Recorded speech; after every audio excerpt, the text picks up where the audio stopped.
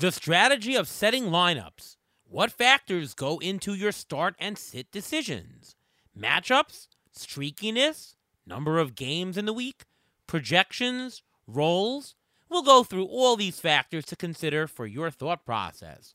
Plus, we'll have some trade deadline deal reviews, waiver wire, pitcher preview, injuries, and more. RotoWire's Clay Link joins us on the Beat the Shift podcast next.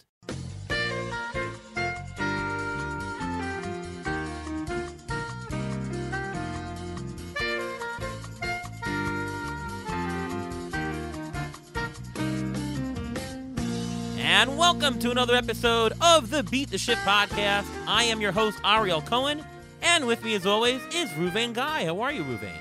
I'm doing great. How are you doing today? I'm doing pretty good. We're starting to see some of those trades in as the trade deadline is approaching next week. Really, really hot in New York. We got a heat wave. It's 90s every single day. How about you? How are you handling the heat, Ruvain?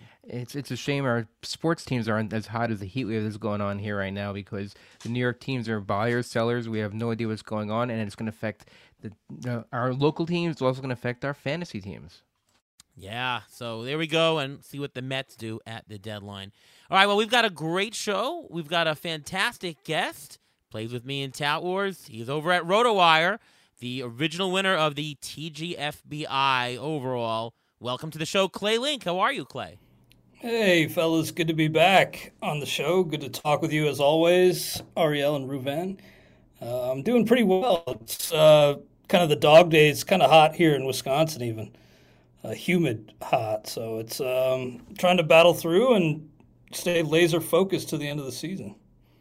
Absolutely. Well, we've got a great show, and we're going to talk a lot about lineups. As you might have been setting some of your lineups along the way, and there's a lot of strategy involved. There's trade deadline strategy, so we're going to talk a lot about all of that. And let's just throw the question out for you very generally, Clay. You know, when you set your lineups, and this week was a tough one because there was a lot of teams playing 5 games, playing 7 games, and there's always questions. What do you look for in general when setting your lineup in terms of players, whether to play the active ones or swap them out for a bench guy? Well, I bet you guys are like me in that the process for setting lineups really begins with Fab and kind of looking at what I need. You know, has anybody been placed on the IL or option to the minors? Are guys losing out on playing time? What holes do I need to fill? So the lineup setting process really ties into the Fab process, and it starts the weekend before. And so looking ahead, I usually try to stay kind of focused on the half weeks in the NFBC. If guys are playing only 2 games, I'll usually swap them out unless it's a superstar player.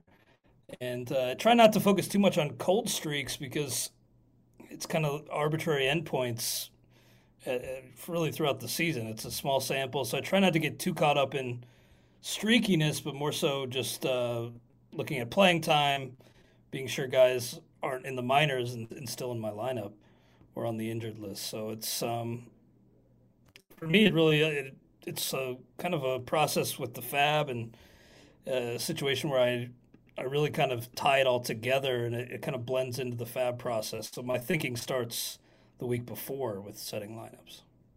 All right, fair points. Ruvain, what about you for your general method and strategy for setting yours?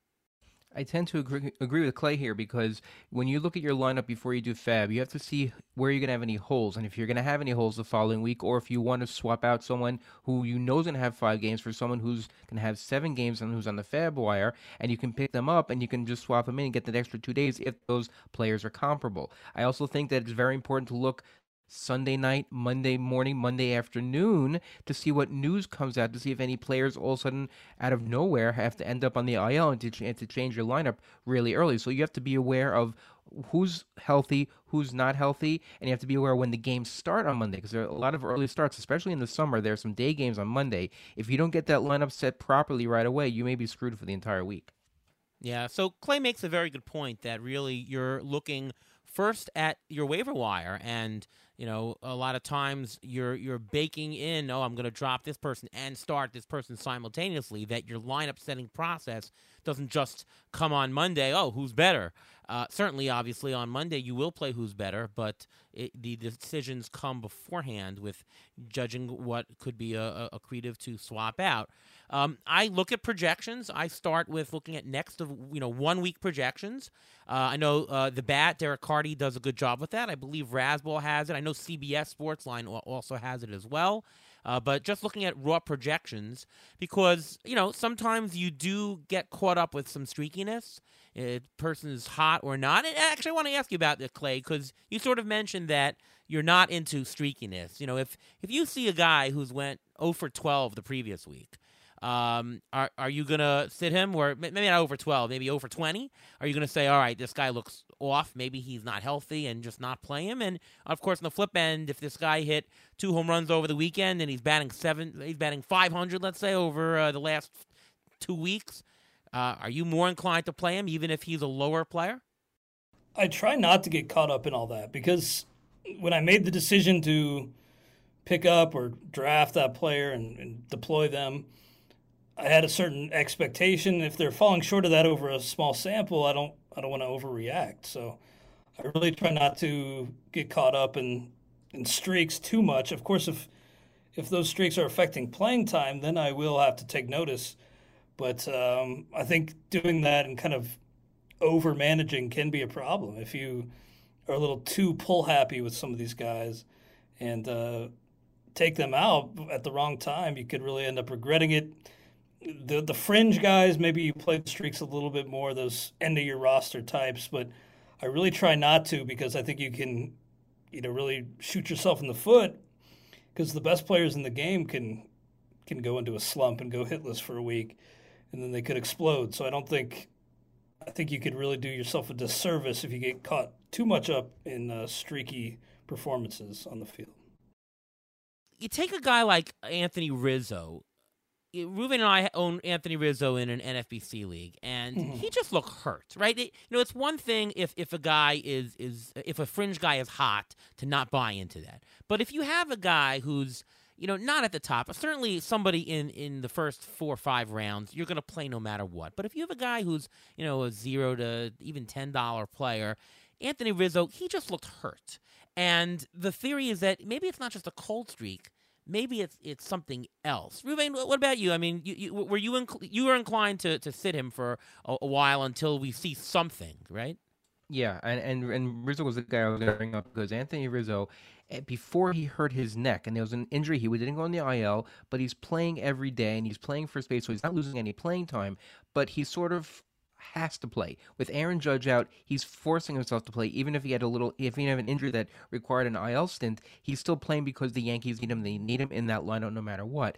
So if he's playing a little hurt, same thing like with Pete Alonso when he came back too early from his wrist injury when he got hit. They said it was going to be out for 3 weeks. He came back for 10 days. He was ice cold for about 2-3 weeks. And then, Clay, you mentioned you don't know when they're going to turn it on. You don't know what's going to happen. And Alonso he has found what's going on. He figured it out, and maybe he's just 100% healthy now. But Rizzo is still the same thing. He homered over the weekend, but 1 home run over a weekend after not homering for about a month and a half, that's still a cold streak for him, and it's very hard to keep someone in that lineup, even if you have a better option. Like, and knowing NFBC, we picked up Patrick Wisdom, and we've been playing him instead, and I think even having him in the lineup is better than having an injured Anthony Rizzo, or what I think is an injured Anthony Rizzo who's underperforming. Yeah, Anthony Rizzo is a really good, really tough example, because he's one where my stubbornness probably would have backfired, because I probably would have kept him in through a lot of that until it just got to the point where it was just so obvious that he was not himself. But I probably would have kept him in my lineup far longer than I should have, because I am kind of a stubborn person. Yeah, I mean, certainly with Pete Alonso, he was hurt, and he did underperform, and you probably shouldn't have had him in your lineup. But, when you get to that stage, Pete Alonso was a second rounder this year. what's the opportunity cost? Who you're playing instead of him? Are you going to pick up somebody from the waiver wire to play over Pete Alonso, right? Mm-hmm. Just like the team decides, you know what? Alonso's better than whatever. Alonso at 80% is better than whatever option that we have, or Alonso at 50% is probably better than whatever other option they had for the minors. They figure, do that. Well, you should probably do that for your fantasy team too. Certainly, if you have a fringe guy versus another fringe guy, take the hot one over the cold, right? It's all about drawing the line in must start. Where's the line in must start for the hitters? Now, that's hitters, but what about pitchers? If a guy is struggling and has thrown, 3 games in a row of clunkers, 5 runs or more, I tend to, unless he's at the very top, unless he's talking about, a number 1, maybe number 2 pitcher, I tend to maybe want to sit them with 3 clunkers in a row. And conversely, if you have somebody towards the bottom who's had 3 starts in a row, unless you can see that the person's very lucky, maybe, look at the BABIP, very lucky, strand rate is ridiculously lucky. If they look legit, strikeouts are up, walks are down, I would continue rolling with them and saying, you know what, there's something there. Like Yusei Kikuchi is my example that I saw him really early, looked really good, and I said, you know what, it looks legit. I'm going to pick him up. I'm going to keep playing him, and I would play him over maybe some of my other fringe guys because I like the stats. So I think the streakiness for pitchers, I think 3 games in a row for me of either hot or cold is an indication, of course, assuming that there's no luck involved. Do you agree with that, Clay? Yeah, I think so. I think with pitching, you can kind of get a sense, 3 starts for a pitcher, I think, is more telling than 3 games for a hitter. So I think you can read a little bit more into a pitcher's success or struggles over a 3-start sample than you can for hitters. But I still think you want to, you don't want to make any sudden roster moves. You don't want to drop a guy who's struggling if you believed in them preseason. I think. I had a guy like Graham Ashcraft on a few teams, and it was going really well and really poorly, and now it's going well again. So I think you want to maybe ride out some streaks with pitchers, and sure you can make some lineup changes, but I think I need a bigger sample before I actually drop a pitcher. I wouldn't want to cut a guy who's got some upside, but maybe has hit a rough patch. Like maybe like a Blake Snell earlier this season, that could have really burned you if you'd in a shallower league dropped him amidst his struggles. Well, what about I'll give you an example. What about Joe Ryan? Joe Ryan has been very good all year, but look what he's done recently. He's in his last start, 3 2/3, 4 runs. The start before that, 6 innings, 4 runs, 3 runs against Oakland, 5 runs against Baltimore. I mean, is that a streak where you want to think about sitting him? He's supposed to pitch possibly against St. Louis this coming week. Is this a guy you just have to ride with, or are you more concerned that there's something underlying, something going on? Oh, that's a good question. I think with a guy like Joe Ryan, you have to just ride him out because realistically, what are your, like kind of what Ariel alluded to, who are you going to have on your bench or who are you going to pick up that's going to realistically be an improvement over Joe Ryan? Maybe you could look at somebody and say, oh, yeah, maybe with this matchup he could be, but the overall body of work is still really strong. And this is such a hard game. Think about Manny Machado through the end of June had, like a 686 OPS? Now, that's on the hitting side, but I think either way, pitchers can, even if they're really good, kind of fall into a little bit of a slump. Maybe their mechanics get out of sync a little bit. And I don't want to miss out on what could be a big rebound from Joe Ryan. So next week against St. Louis, I feel great about turning him loose there. I really want to focus more on the overall work. And if a guy is really struggling, maybe there's an injury, but I don't want to put too much stock into the performance over a few starts. Hey, what do you do with the Yankee pair of pitchers, Luis Severino and Domingo Germán? Severino has been really bad all year. Lately, you've had a couple of good starts, a couple of bad starts. Germán, he's been up and down. He had that no-hitter, and then he had a blow-up. Game. You're selling him short. Sorry. No-hitter. Perfect game, Domingo Germán. And then, he was terrible against the Mets the other night. What do you do with that? Oh, I'd love to hear what you guys have to say, but I think with Germán, there's so many like long balls.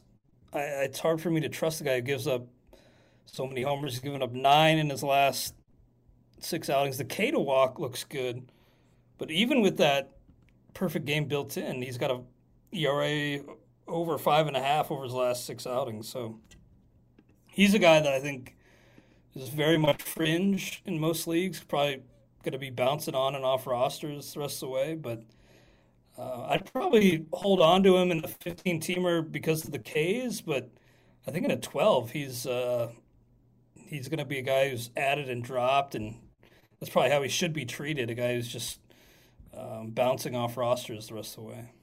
Well, I have him in Tout Wars in the same league as you, a 12-team league, and I might be dropping him. Again, it all depends on who's available instead, right? Yeah. Severino, I have no idea about. I'd love to hear if you guys have any read on him. Well, we actually have him in NFBC. I think we have him in NFBC. Or we have him in one of the Labor. In Labor, I'm sorry. We have him in Labor.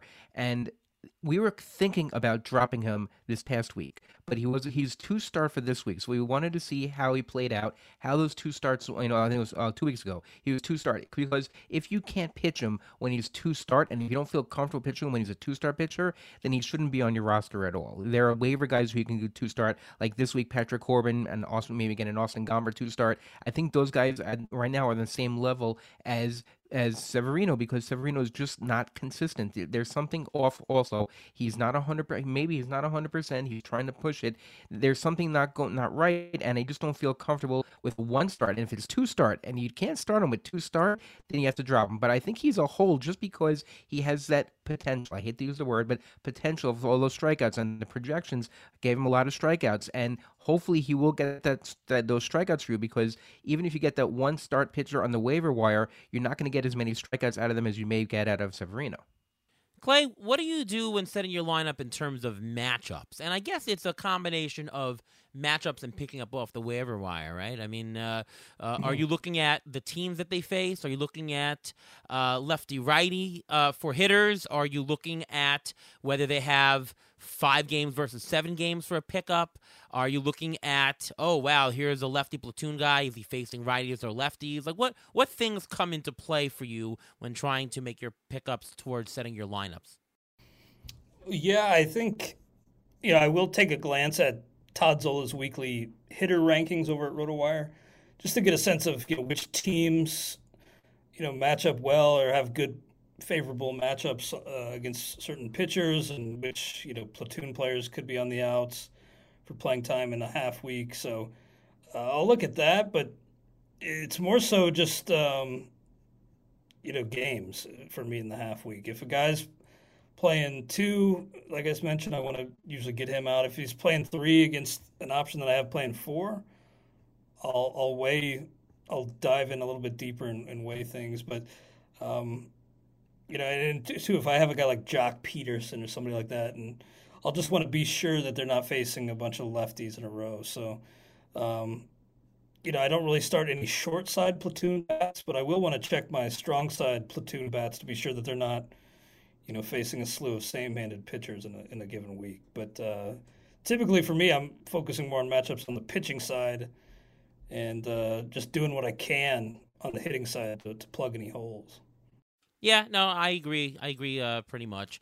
The thing about the number of games is that, and we talked about this last week and a couple times in the show, that if you have a guy, let's say in the let's say for the whole week playing 7 games, he's let's say a $5 player, and you have a guy who's a $20 player playing 5 games.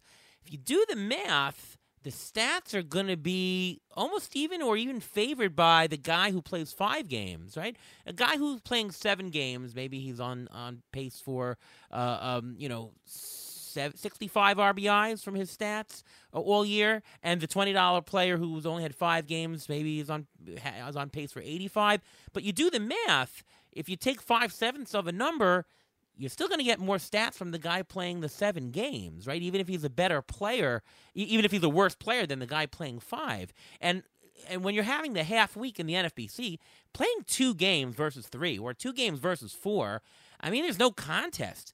Even if you take the top guys, I mean, I would never sit a first rounder, but let's say a guy in the fifth round. I don't know. I might be playing some of these fringe waiver wire guys, as long as they're regular players, right? Not platoon guys.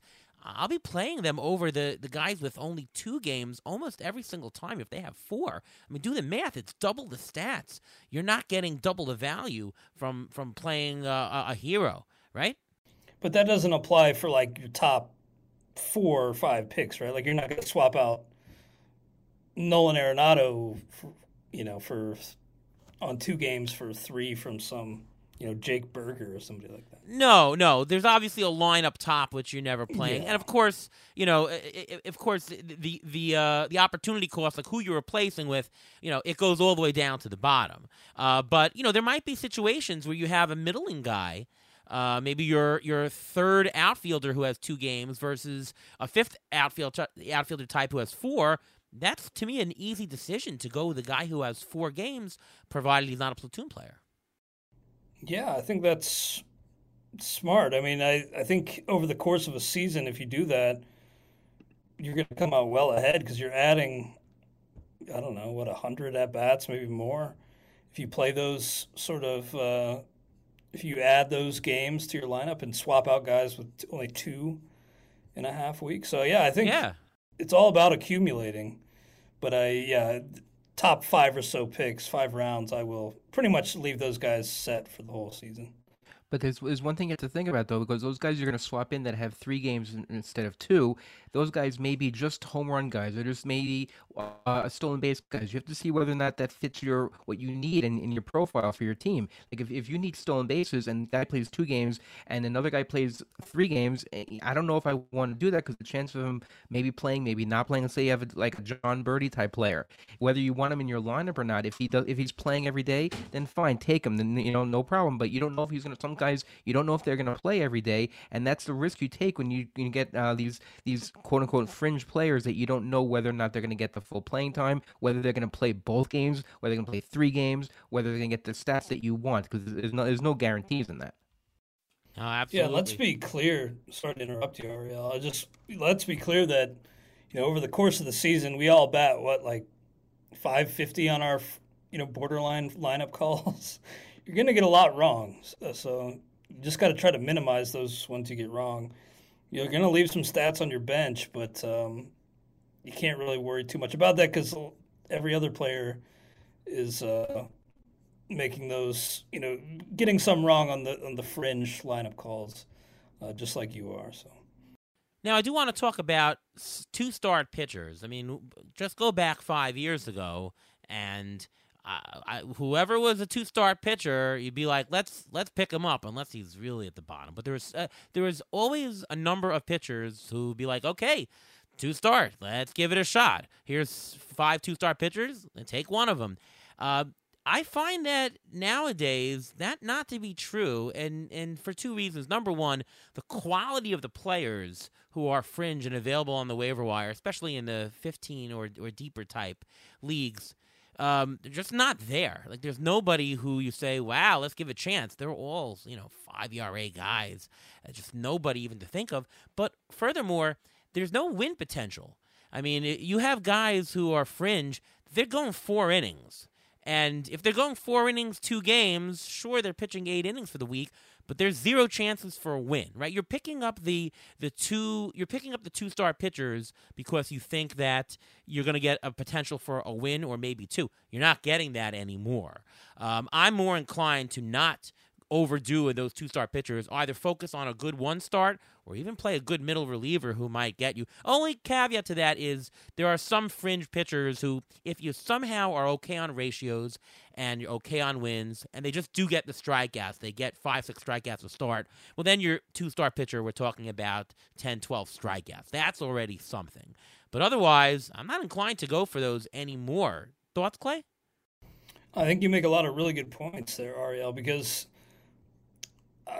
we've talked a lot about 2-star pitchers on our Friday podcast over at RotoWire, and one of our listeners did a little bit of a study, I think it was last year, 2 years ago maybe, found that only about 60% of the pitchers who are projected for 2 starts actually end up making that second turn, whether it's due to rain out, injury, you know how it is.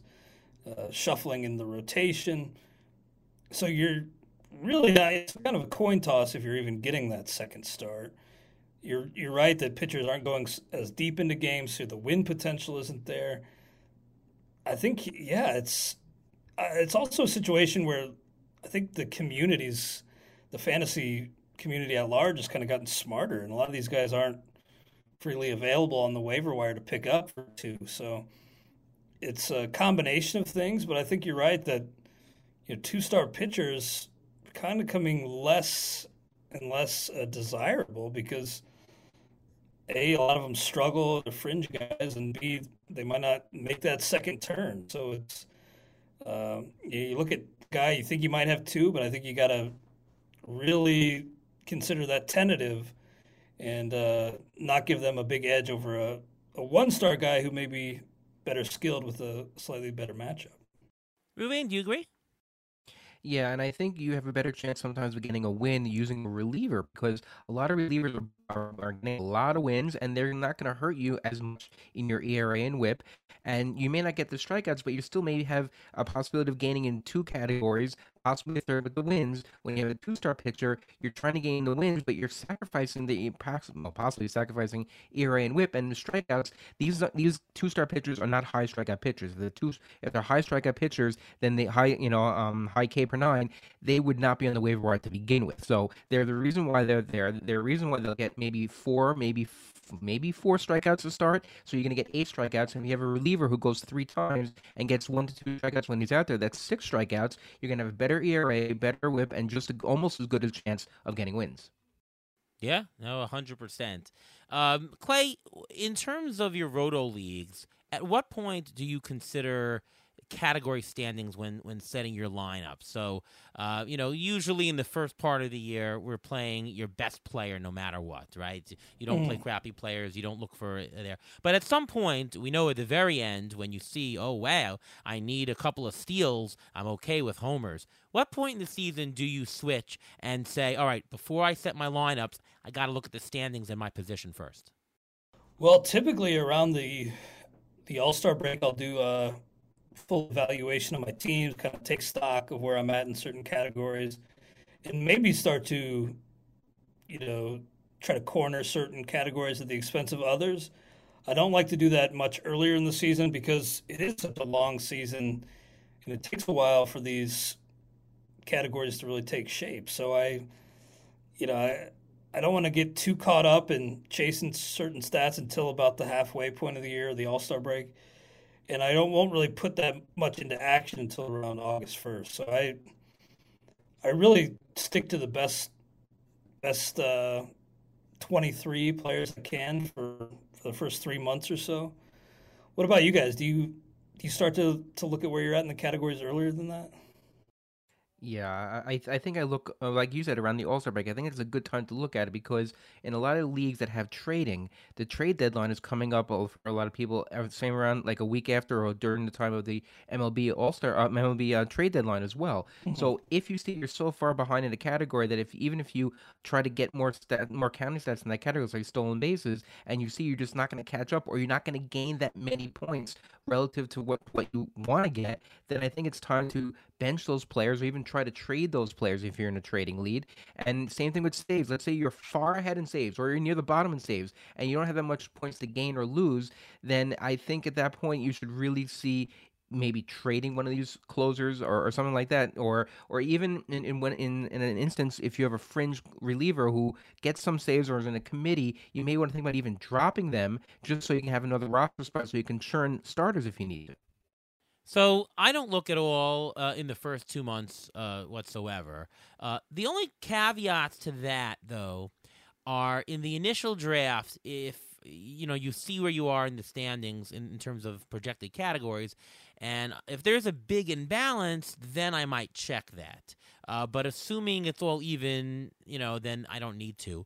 The other caveat in looking at it early is if you have an injury to a guy, either in a top guy who just does a lot of different categories, then I might check that league a little bit more because I'm being hurt at the top. Or if there's a category-specific guy. I mean, if you had Luis Arias, and and he's hurt, then you would check your batting average.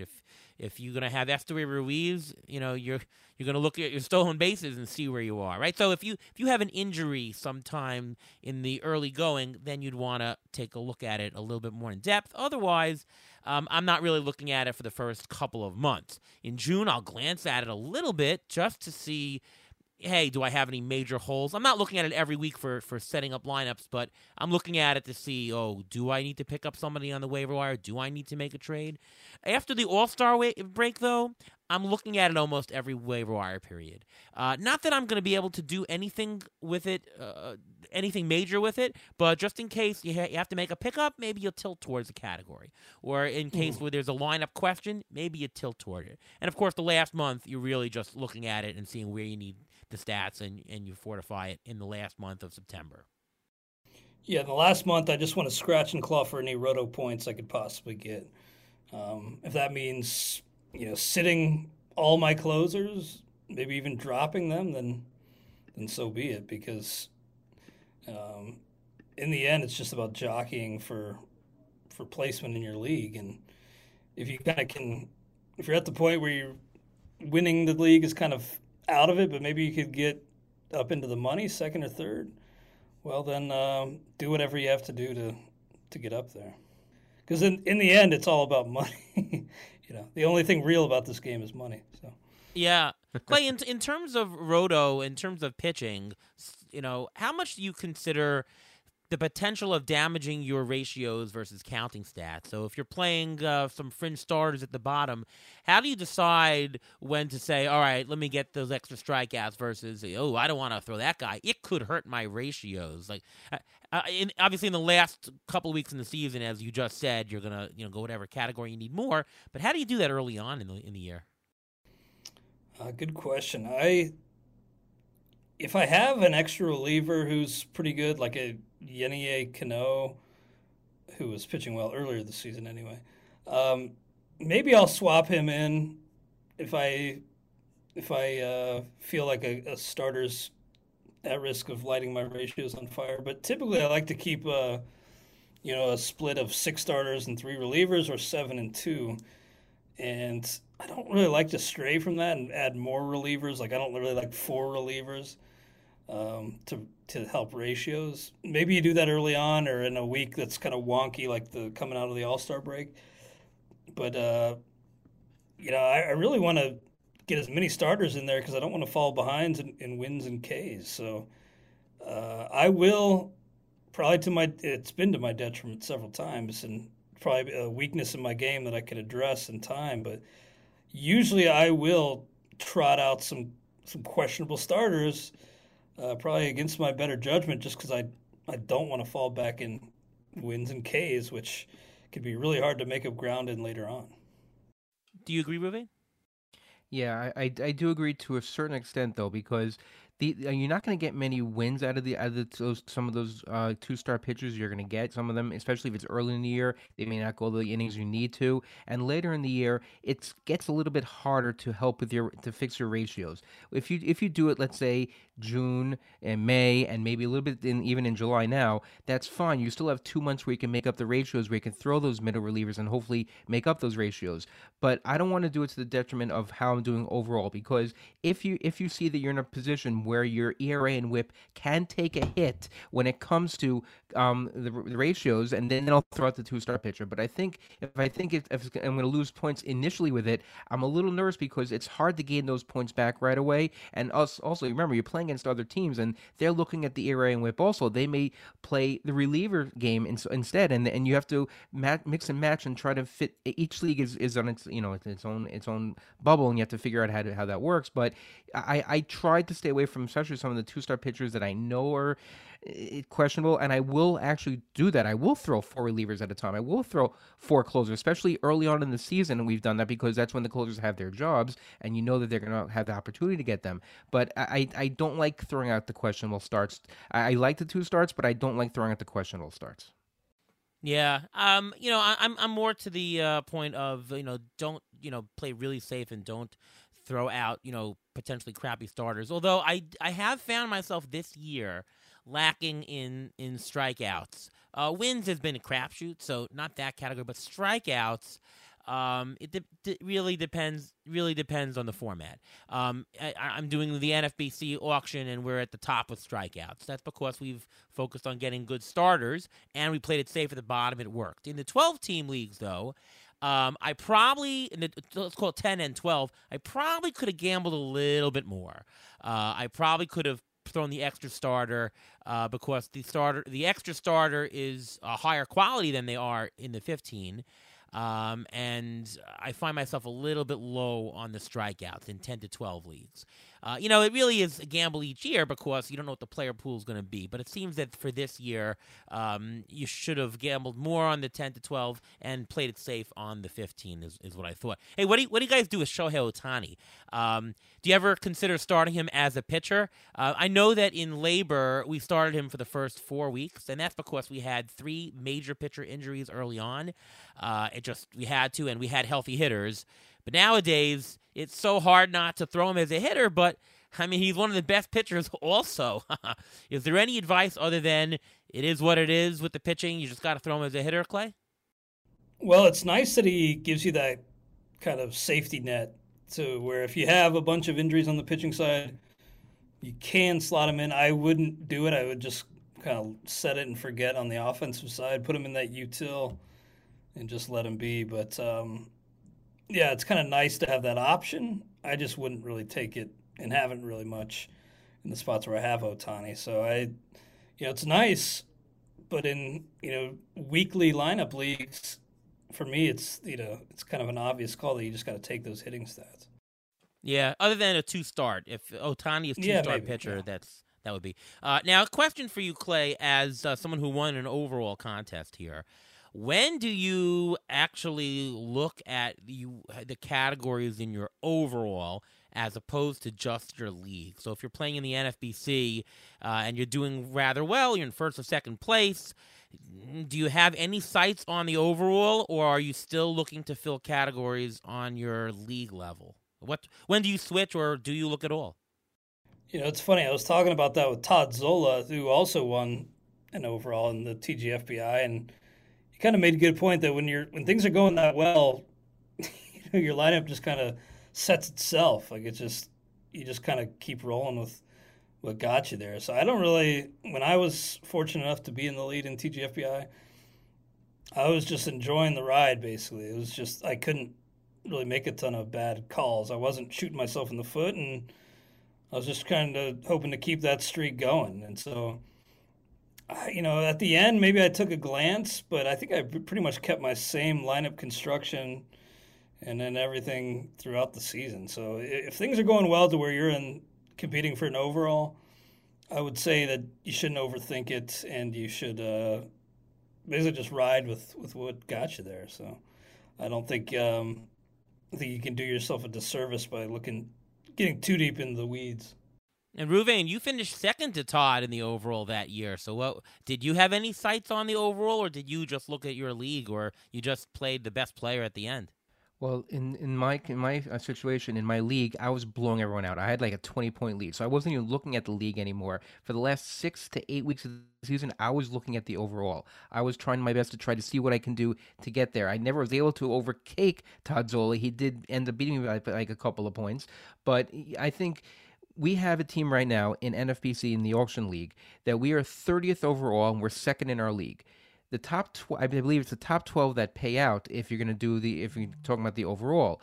I don't think it's worthwhile to look at the overall yet because you're still jockeying for position in your regular league. If you don't place in your regular league, usually you're not going to place in the overall anyway. So I think you have to concentrate on your regular league first. Maybe if you're still in it or you're in the top 30, let's say, when it comes down to mid-August and beginning of September, then you can start looking at it. But a lot of times when you're at the top, you're looking at both. You're looking at looking to where to improve. A lot of times where you have to improve in your league is where you have to improve in the overall anyway. All right, good points. And before we talk more about some trade deadline players, it's time for the Injury Gurus Trivia of the Week. So that's exactly what we're going to be talking about right now. We're going to be talking about noteworthy trades of value from team to team and who we're going to drop, who we're going to hold on to, and everything like that. So my first question, and this trivia question, is going to deal with the first player we're going to be dealing with. And there are 4 closers in baseball. There have been 4 closer relievers, let's say relievers, who have 10 or more saves and an ERA over 4. Who are they?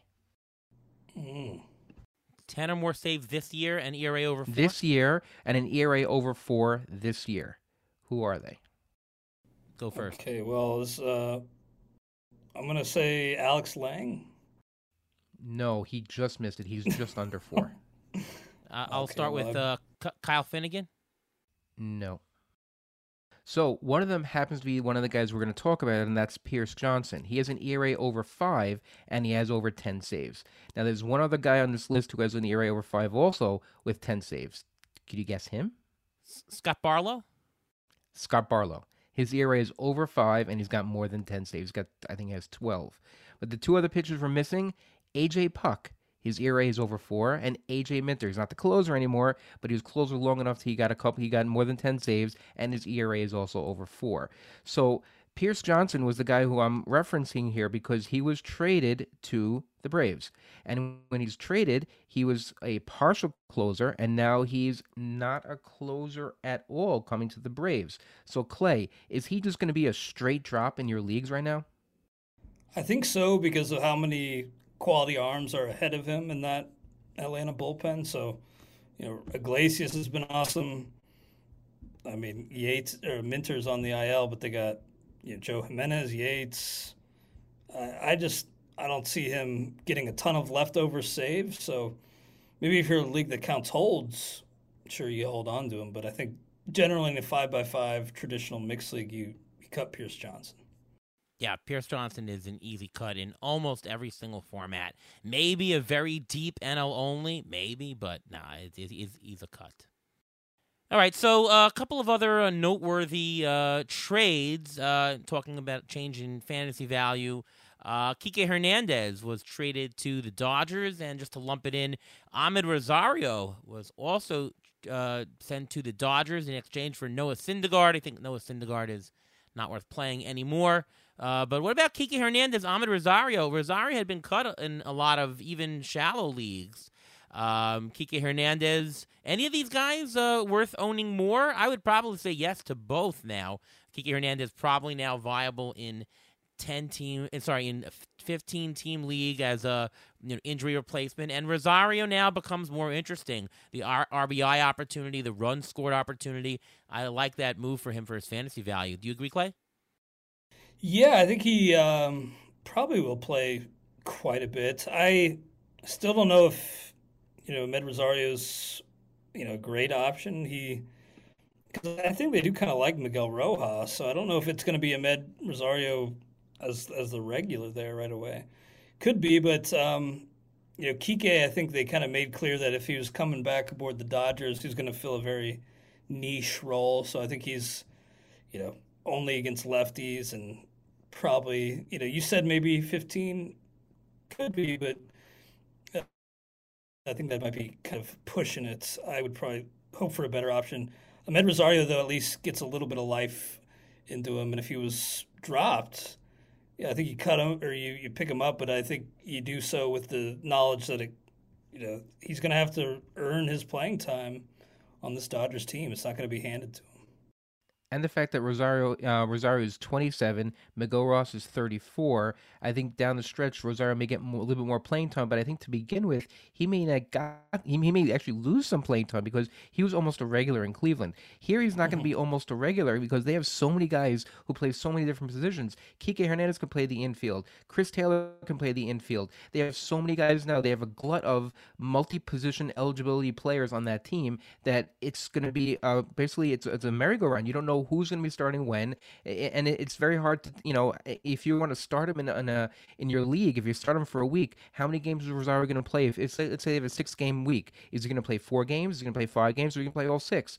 So he's a guy that if you really want to get those counting stats, I don't think you really count on him because he may actually have a downturn in playing time. Yeah, that's true. I mean, Kike Hernandez, maybe 15. You're right. Clay is a little too aggressive. I just know that the Dodgers like him. I mean, they had him before. And Rosario, I think it's a wait and see. I think you might be surprised that he'll start more. I mean, he's had a lot of multi-hit games in the last couple of years. He's been a good batting average player. Maybe the Dodgers see something. So I think that, we got a couple of days before the weekend. I think you can see how often he starts. And of course, if he does, then I think his value goes up. And maybe you're right about his playing time going down. I'm going to say that he'll probably be on the optimistic side. So if you're in a pick up at any time kind of spot, and you're in a 10-team league and he's available, I think you should definitely give it a shot. He's definitely worth the try. Another trade that had. Do you mind if? Well, I was going to bring up another trade. I just kind of would love to hear what you guys think about the Angels publicly pulling Shohei off the market and then trading for Giolito and Ronaldo Lopez. I was not necessarily surprised that they pulled Ohtani off the market, but I was a little surprised they traded two top prospects for Giolito and Ronaldo Lopez. Yeah, with the wild card having with each league having 3 wild card teams. The chance to make it is so great, and the Angels are, they're there. I can't say that they will make it. Certainly they've got some injuries too, but hey, they have a chance. According to the ATC projections on Fangraphs, the probability for the Angels making the playoffs is, actually it's only 15%. So, it's 1 in 6. Yeah, I mean, the thing is that it's also political. It's also about the fans. How can you trade away Ohtani? How can you do that? You got Mike Trout on the team. It's just a bad message to the fans. You also lose the ability to sign him. Maybe they want to sign him. Maybe they are going to be an aggressive bidder. And certainly if they trade him, that they're out. I think that the pulling Ohtani is less of a surprise to me. The going for Giolito is a little bit more surprising. I mean, they don't have to. They could try what they have. But maybe it's a message to the fans, and you never know. I was never a big Giolito fan in general. Obviously, it's a much better spot for him to play in, more wins, better ballpark. As far as Reynaldo Lopez, I think that's a minor trade. That just helps the bullpen. I'm a little surprised, but it's positive for Giolito's value fantasy-wise, I think. Ruben? Well, actually, I think Giolito's going to go into a 6-man rotation now, so you may actually lose a start here and there, which is possible. But I think this trade was done for Shohei Ohtani, to show him, to maybe have the Angels maybe try to keep him, to show that, if we're close, we're going to go for it. We want to be competitive, because that's what he wants to be. He wants to be competitive. So this trade may not get them anywhere, but it's to show Shohei that they want to win, and that he should try to stay with them, because when they're close, they will go all in. I mean, the Angels re-signed Mike Trout, so they've had a pretty decent short-term track record, I'd say. You'd say about signing these players, and we've seen with the Rendon signing that they're willing to do these big signings. So maybe this is for the message of Ohtani. And breaking news just now for us as we're recording is Carlos Santana. Rain, why don't you break the news? Yeah, Carlos Santana was traded from the Pirates to Milwaukee. He was traded for a minor league shortstop, an 18-year-old, and Carlos Santana is 37. It's a 19-year age difference in trade capital, which is kind of interesting. The question is, the Brewers are now acquiring Carlos Santana. He's going to play first base a little bit. Was Rowdy Tellez going to lose some playing time? Is Santana going to lose some playing time now? Are they going to have him there for the DH because Jesse Winker just went on the IL, so they need another bat in the lineup? I think that's probably the core. I think Santana is going to DH some more. I think Santana will have the same amount of at-bats. And with Tellez still being out, I think they needed a first baseman immediately. And because the NL Central is so not good, they still think they have a chance, and they do have a chance, and I think they're just trying to push their chips. This is like a minor trade. It's not a major trade, but playing time wise, Carlos Santana will be in a better lineup, hypothetically a better lineup, and he'll get the same amount of plate appearances. So I think Carlos Santana's value actually goes up. Clay, what do you think? Yeah, I think so too. I think that's a pretty nice park to hit in. It's kind of used to be Miller Park, now American Family Field, still plays the same. But I think for Santana, switch hitter will probably be a nice fit in that park. And yeah, I think he'll probably be his playing time will probably even out and be the same as it would have been. Rowdy Tellez had a bit of a setback recently, but he was getting his stitches removed, so he's going to be out for a little while yet. And so crystal clear in the meantime. And then when Tellez is back, maybe he sits a little bit more frequently. But like you said, Ruvain, Santana DH a lot makes a lot of sense. So probably room for both Tellez and Santana against right-handed pitching. Yeah, Tellez should actually have a decrease. Ruvain, we've got Rowdy Tellez in a 15-team NFBC. He's hurt now, and who knows what playing time he'll get later. Is that almost a drop? I mean, I think in a 12-team league, Tellez is a drop now. Is he a drop in a 15?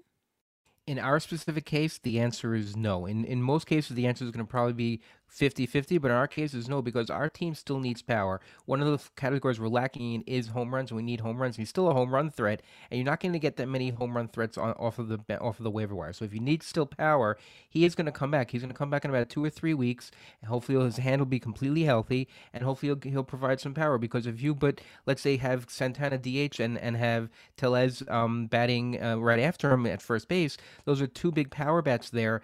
They're going to generate some RBIs and home runs there. So I don't think he's a drop in our specific case, but again, it's a team-by-team basis. Yeah, I know we always like to make general rules and say the drop or this, and of course we always say that, well, it depends on your team situation. It's really true. I mean, you can make a general, this is what's going to apply to most teams, but in your specific case, if you need homers, you might want to keep Tellez a little bit longer. So that's always true. Now, I think it's going to be a very slow trade deadline. I don't really see big changers. You're not going to see these Broadway Hollywood trades of these blockbuster deals. But Clay, who else do you think is expected to change teams? I have to imagine the Mets are going to get rid of David Robertson. Anybody else of note that you think is going to change teams? And is there any fantasy guys to pick up right now, waiting on that? Meaning, this guy is going to move, so you better pick up this guy. He might be interesting. Well, the St. Louis Cardinals have already said publicly that they're going to be sellers, and that they will trade people. So I think, even though the NL Central is wide open, they're going to probably be, moving guys in a fire sale, essentially. So probably Jordan Montgomery, I would think. Maybe Jordan Hicks on the move. Maybe a guy like Paul DeJong, too. They have a number of guys. Tyler O'Neill, potentially. I think they're kind of done with Tyler O'Neill, so probably would be good for both sides to turn a page there. In a lot of leagues, you're not able to stash prospects like in the NFBC. But if you are able to, maybe a guy like Mason Wynn on that team. He's a shortstop prospect and really had a nice spring training, impressed a lot of people in the organization. And at AAA, he's got an 814 OPS, 14 homers, 16 bags. So, yeah, it's kind of like, well, why would they bring him up if they're selling? The guy's kind of earned it. He's kind of, I wouldn't say kicked the door down, but he's pounding pretty hard at that door. And Paul DeJong's kind of had a resurgent campaign, but why not give him a look? I know Tommy Edmonds kind of inching closer, but I think you can maybe give Mason Wynn a look down the stretch if he's available. You can maybe pick him up. I'm trying to think of who else. I kind of like. He was already promoted, but Marco Luciano, he's up now. Not a trade that cleared the spot for him, but I think he'll be up for the Giants now. And not a great season overall in the minors, but he's been playing well over the past month or so. So maybe you give Marco Luciano a look. All right, good stuff. Ruvain, anybody to add? Yeah, I'm going to mention 2 guys from the trades that already happened. Justin Lawrence, I mean, he's a guy, he's probably going to be the closer there right now in Colorado if you really want to have the Colorado closer. And if you need a closer, I think he's a guy he's an instant pickup if he's available. And another guy, a guy in Cleveland, I did a little, looking at their page on Roster Resource, and I'm looking, and this guy named Brian Rocchio. He's been playing for Cleveland. He's in the AAA. They brought him up for a cup of coffee already earlier in the season. In the minors, in AAA, he's a third base shortstop. In the minors, 298, 3 homers, and 19 stolen bases. So he's a guy that, because they traded away Rosario, he may be called up and he may actually get some playing time, and he's available in a lot of leagues. So if you need stolen bases, he may be a guy you can stick in there and be able to get the stolen bases that you were hoping to get from Ahmed Rosario. All right, let's do some waiver wire picks. Let's talk about a few potential people to pick up that might help you this week. Could be a shallow, could be deep league. I'll leave it up to you. Clay, why don't you go first? Who's a couple guys that you might want to pick up now? Well, I think the number one priority, if he's out there miraculously somehow, is Trevor Story. He's could be back as soon as this weekend, inching up the minor league ladder on his rehab. So, if you can, if he's still out there, I'd get pretty aggressive on Story. Also, Alex Kirilloff, kind of my second, pie in the sky if he's out there sort of guy. He's kind of taken off in recent weeks for Minnesota, and looks like he'll be, playing a lot for a team that's battled a ton of injuries. He's now hurt too, of course. But assuming this is nothing too bad with his shoulder, I think Kirilloff could be in for a really nice final couple months. It's some guys who, maybe a bit more widely available. Well, let me see here. I had Mason Wynn, but Sal Frelick. We were just talking Brewers. Sal Frelick's up. Not a ton of category juice here, I don't think. He's the minor league numbers, only 2 homers and 8 bags in 40 games with Nashville. But he can hit, and I believe in the hit tool. We saw a little bit in the WBC. A great start for him with the Brewers, 5 for 12 with 5 walks against only 2 strikeouts. So I think Sal Frelick's a guy who, if you can, live with him maybe not being the most exciting, impactful guy in the stolen base and home run categories, he could be a nice net positive for you in the end. And finally, I'll say Kevin Ginkel, because I just picked him up in a league. Maybe a short window. Maybe Arizona goes and trades for a closer, but I think any window for a closer is useful. So I think Kevin Ginkel should have a nice little stretch here where he can close. Yeah, no, good call on Ginkel. Definitely someone to look at. Frelick, by the way, also has a homer in this first couple of games. Yeah, that's right. Think Stephen Kwan. That's sort of the type of player that you get from Sal Frelick. Very unsexy, but should get on base a lot. The hit tool's really good average. Will give you a couple of bags, occasionally a homer. So it's, again, somebody with overall good value, even though if he doesn't look like he's really picking it in any one single category. Stephen Kwan is sort of my comp for him. Ruvain, what about you? Any guys to pick up? Yeah, I want to mention, Marco Luciano was already mentioned, but we saw him playing in the Arizona Fall League 2 years ago. He looked pretty good then. The question is, how much playing time is he going to get? Because Brandon Corbett's on the IL. He could be back next week, and Thairo Estrada could be back in 2 weeks. So it's possible that he may not get that much playing time in a couple of weeks. So even if you pick him up, it may only be for a short term, but it's still worth a shot because he is their top prospect. He is their guy, and I think next year he will be the guy. So here's something just to think about. John Birdie, he's eligible. He was taken only in 19% of CBS leagues. Eligible at second, third, shortstop. He's played the last 8 games in a row. He's scored 7 runs, 2 RBIs, 2 stolen bases. He's getting on base. He's batting close to 400 in those games. If you need a stolen base guy, he's a perfect guy for that. And Clay, you mentioned Trevor Story. I'm going to mention Brendan Rodgers. 9% owned in CBS. He's on a rehab assignment. He could be activated August 7th. So this is the week to get him. The Rockies play a lot of their games down the stretch at home, and a healthy Brendan Rodgers is not a bad thing to have, especially if you can get him for very cheap.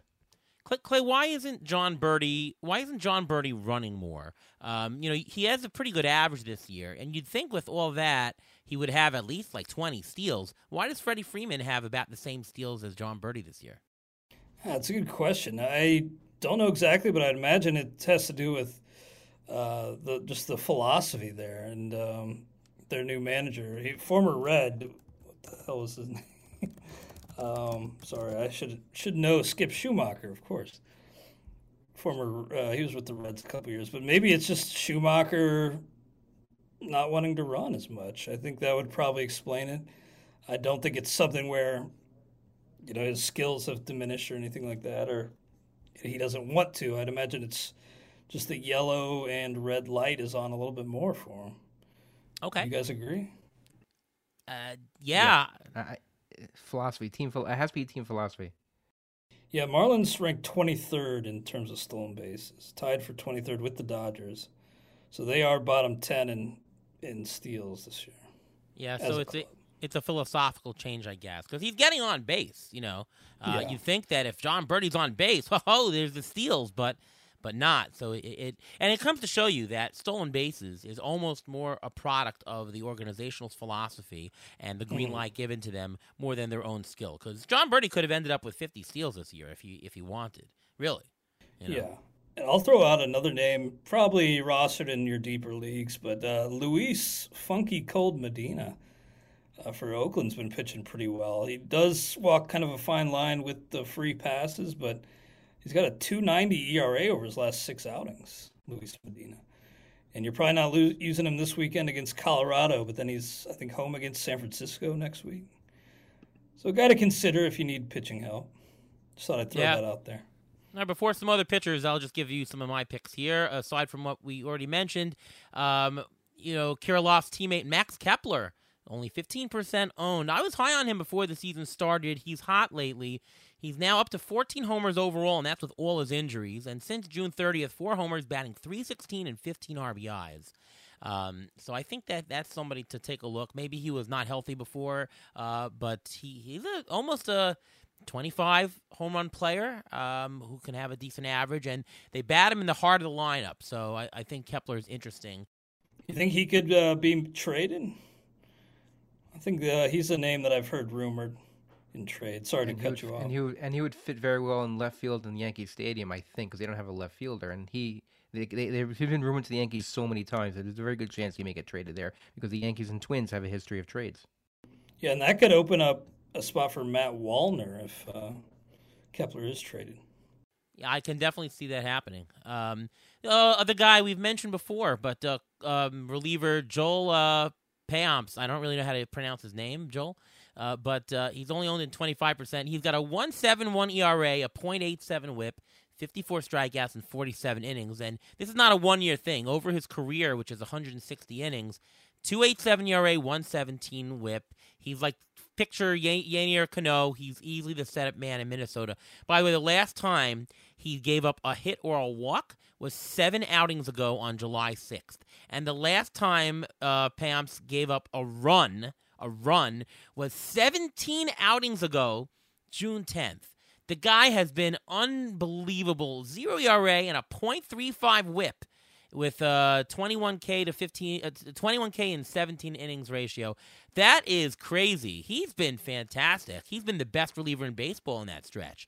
So, maybe he's due for a blow-up, but this guy looks good. Ruben and I went to see a Brewers game, Brewers versus the Mets in person, and, man, that guy looked really, really good. Yeah, his stuff looked electric. It looked even better than Devin Williams that night that we saw him. His stuff was biting, and the Mets were flailing away. I mean, the Mets do that a lot, but the Mets were flailing away, and it was just he looked overpowering at that point. And he doesn't throw 100 miles an hour, and he just looked overpowering. Yeah. All right, pitcher preview. Anybody to add in terms of pitchers to pick up? Let's go to Ruvain first. All right, I got a couple. Now, we're talking about the 2-star and possible, whether or not you want to do that or not. I have one possible 2-star pitcher next week, and that's Jose Quintana, if he's still on the Mets. He's 32% on CBS right now. He's possible 2-star at Kansas City and at Baltimore. I like the 1 start against Kansas City. I'm not so thrilled about the second one at Baltimore because it's at Baltimore, and Baltimore's good, but he is 32% owned. He's available. His last couple starts, he's a 3.27 ERA. He's got 8 strikeouts in 11 innings, so he's a guy to think about. Now, I have 2 other single-start guys that are a little bit more appetizing, and that's Adrian Hauser. He's only 8% owned in CBS, which means he's available, and he's facing Washington at Washington. I like that matchup. That's a very good matchup, I think. In Adrian Hauser's last 3 starts, he's gone 16 2/3 innings with 19 strikeouts. So he will get you some strikeouts when playing against Washington. For Milwaukee, he has a good chance of wins. And another guy who you may want to think about, it's Ross Stripling. I don't know how far he's going to go in the game, but he's only 15% on in CBS, and he's playing at Oakland.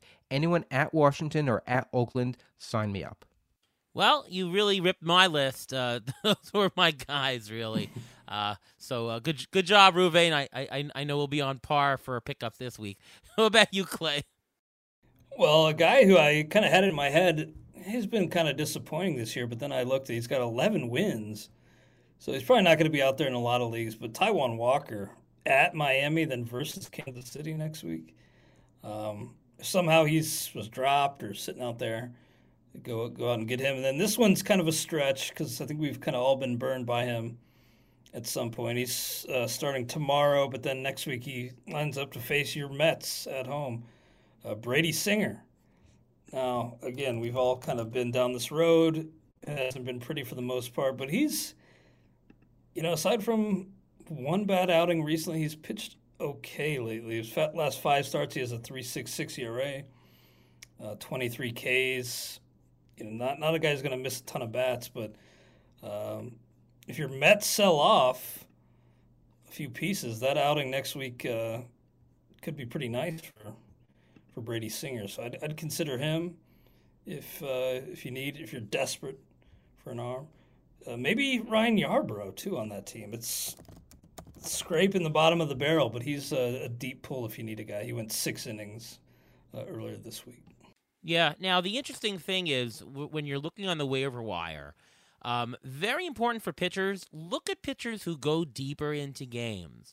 Look at the best stat is innings pitched per innings pitched per game start. I know when I'm doing my Tout Wars rankings preseason and I'm trying to look at who I'm going to pick, I pick high innings pitched to game starts because those are the guys who get you more innings for point leagues, but those are guys who get you wins. Brady Singer, last couple games in terms of innings, 6, 8, 5, 7, 6, 7. That is good. And in that span, he has 2 wins. So, you're going to, and he has a couple of decisions. So even if it's a bad pitcher, if they're pitching many innings, they're going to get you more decisions. And if your roto team can stand a ratio hit, losses don't count. Those are the guys who are interesting if they're available. So I like that pick of Singer. And Yarbrough, his last, he wasn't stretched out earlier in the year, but last 3 starts, 6 innings, 5 2/3, and 6. So he's been piling up the innings lately. Yep, getting there. Innings, it's playing time, as we say here. Playing time is king. There are 3 important things in fantasy baseball: playing time, and then follow rules number 1 and 2. So there you go. Yeah, all right. And another guy, one last guy I'll just throw out there, kind of pitching more in the bulk relief role, but that's actually proven to be a good thing for him. Nick Pivetta. I didn't realize just how good he's been lately in that bulk relief role. So kind of, not necessarily in that rotation technically, but he still takes the ball every 5th day and has a better chance to earn wins working in bulk relief.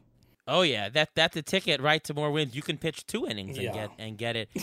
And Pivetta is not available in any of my leagues. That's because I picked them up in a bunch. Nice. So that definitely a great pick, and he's looking great. We have like a 12 or 13 strikeout game a couple weeks ago. He just looks fabulous. And the Red Sox need innings. The Red Sox need innings these days. Yeah, and I know that they are going to sit down with Tanner Houck and Garrett Whitlock and discuss their roles. Either way, I think Pivetta, with the way he's pitching, should be in there. It sounds like Houck and or Whitlock could return in relief, which kind of surprises me. All right, Ruvain, up to your injury report. What do we got going into the trade deadline? Well, we hit a lot of them already during this podcast, but we'll start with Brandon Crawford. He's on the IL with left knee inflammation. He did not need an injection, and he's reporting improvement. Marco Luciano was called up, but Casey Schmidt, if he continues to hit okay, he will still get more playing time than Luciano. You never know how the split's going to be. Mentioned Jesse Winker is on the IL with back spasms. We don't know how bad it's going to be. Abraham Toro was called up, and Sal Frelick, like Clay mentioned, has been getting a lot more playing time since then. Chris Bryant was placed on the IL with a fractured left left index finger. No word on how long he'll be out for. If surgery is required, he may be out up to 8 weeks. If not, it may only be about 4 weeks. But in the meantime, Randall Grichuk is a guy you can look for if he's on your waiver wire to try to get to get some more power there. Gabriel Moreno was placed on the IL with left shoulder inflammation. We don't know how bad it is yet. He had sat out the couple of games before then. Carson Kelly will be the primary catcher again for the Diamondbacks. And I want to end on positive. You mentioned Trevor Story, that he's going to be coming back possibly very soon. Chris Sale, he's been on the IL since early June with a stress reaction in his left scapula. He will begin a rehab assignment next week if the live batting practice he had today, he pitched it today, goes well. If all goes well, he could be in the Red Sox starting rotation again early to mid-August. All right, there you go. What a great show today. A lot of great strategy. Good players mentioned. I want to thank you, Clay Link, for coming on the show. Thank you so much. And why don't you just tell everyone where we can listen and read and hear all things Clay Link? Yeah, check us out over at RotoWire. A lot of attention being paid to fantasy football this time of year, but we're still grinding away on baseball. We have everything you need over there. RotoWire.com/try for a trial on us. At Clay W. Link on Twitter. Check out the RotoWire Fantasy Baseball podcast as well. And yeah, I really appreciate you guys inviting me on. It's always a pleasure to talk with you, Ariel and Ruvain. And hope, to reciprocate, maybe have you guys on our show soon. Well, sounds good, and always a pleasure having you as well. We haven't seen you at the last first pitch, so hopefully you can come to that. Yeah, I'll be there. Oh, amazing! I'll be there this year. So right, yeah, fantastic. I gotta catch up with all of you guys, and hopefully everybody can make it out this year. That sounds good. Amazing. All right. Once again, actually, let's go to Ruvain first. Ruvain, why don't you tell us what's going on with you? You can follow me on Rotoballer, where I have a weekly article coming out every week discussing all the injuries I discussed today, as well as other injuries as well. And you can follow me on Twitter at MLB Injury Guru, where I tweet out injury updates as they come, next man up, and all that. All right, I'm Ariel Cohen. You can read my work over at Fangraphs, over at Rotoballer, and I'm on Twitter at ATCNY, and of course, right here on the Beat the Shift podcast presented by Fangraphs. All right. Once again, thank you so much to Clay Link for joining the show. And from all of us here at Beat the Shift, we'll see you next time.